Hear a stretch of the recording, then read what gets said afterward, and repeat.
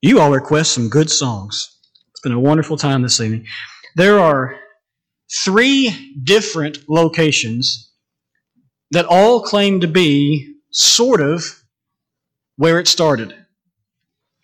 It was something that had been worked on for quite a while.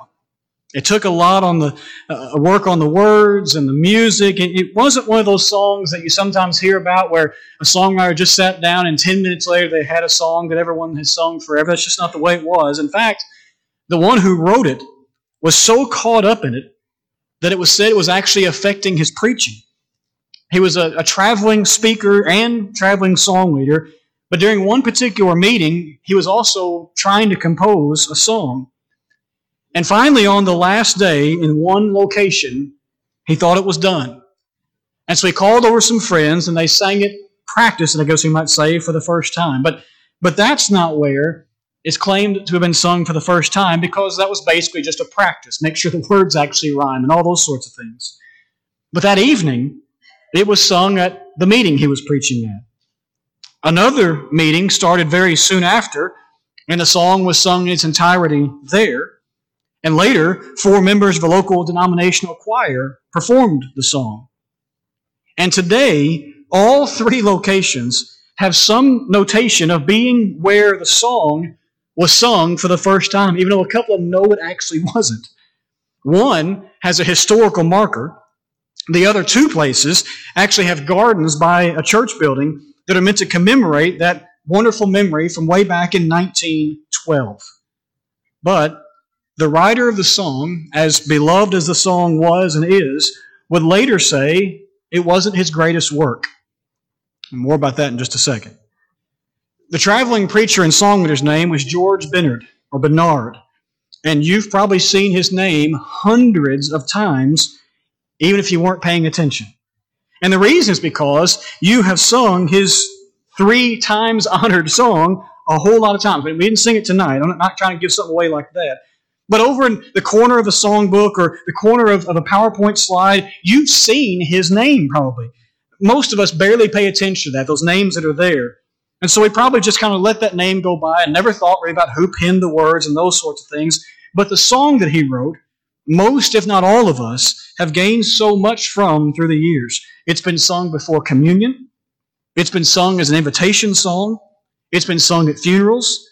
And it's been sung at many, many other times because it takes Christians back to our main focus.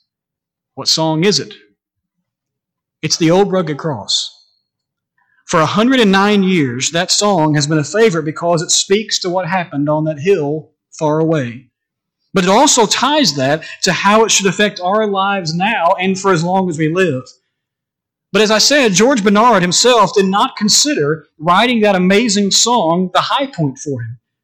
Most of us probably would. We'd probably consider writing a song that we might say was an instant classic, be sung all over the world as our defining work. But he was willing to say that even though it wasn't his defining work, he was willing to say that the Old Rugged Cross, in his words, was the runner-up. So what was first? What did he consider more important, more exciting, than writing an immediately classic hymn that stood the test of time? Well, he expressed it in another song that he wrote, but it's one that's rarely, if ever, sung. I've never heard it. I've just seen the lyrics. Like the Old Rugged Cross, that song, the other song, has 4 verses and a chorus. I guess that's the way he wrote things. But let me read to you the first and last verses of that song and then the chorus that he wrote. Gathered are we in the name of our God. Lord, give us souls. Lord, give us souls. Trusting His grace and His wonderful word. Lord, give us souls, we pray. Harvest is passing, yes, soon 'twill be gone. Lord, give us souls. Lord, give us souls. Bring us at last to our heavenly home. Lord, give us souls, we pray. And the chorus says, seals to our labor and souls for our hire. This blessed Lord is our one great desire. Souls for whom Jesus His precious life gave.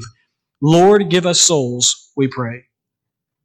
I said a moment ago that he was one time asked about the Old Rugged Cross, and he said it was just the runner-up. What I didn't tell you was what he had said just before that in that interview he was actually giving for, I believe, a magazine. Before saying the Old Rugged Cross was the runner-up in his life, he said, quote, saving souls was my greatest thrill. Now, I would disagree with Mr. Bernard on a lot of doctrinal things. I think all of us probably would if we studied some of the things he taught. But it's really hard to argue with a heart like that.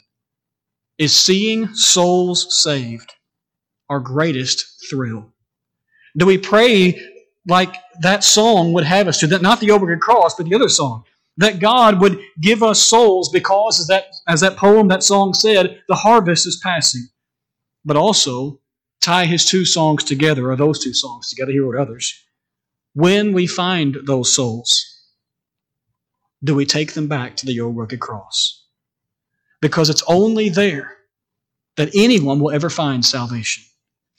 On that hill far away stood an old rugged cross, the emblem of suffering and shame. And I love that old cross, where the dearest and best for a world of lost sinners was slain.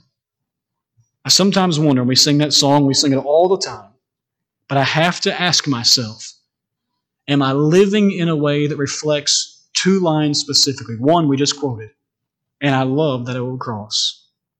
And the other line is, I'll cherish it till my trophies at last I lay down.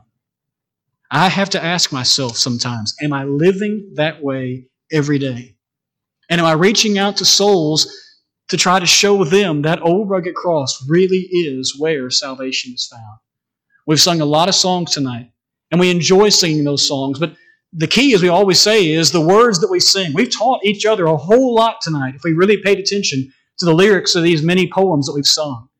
And maybe this little thought for the last 4 or 5 minutes, or maybe something that we've sung tonight, has really touched your heart, has really made you think. Have you gone back to that old rugged cross to become a Christian? Or as a Christian, is there something that we've sung tonight or something you thought about tonight that just isn't right in your life?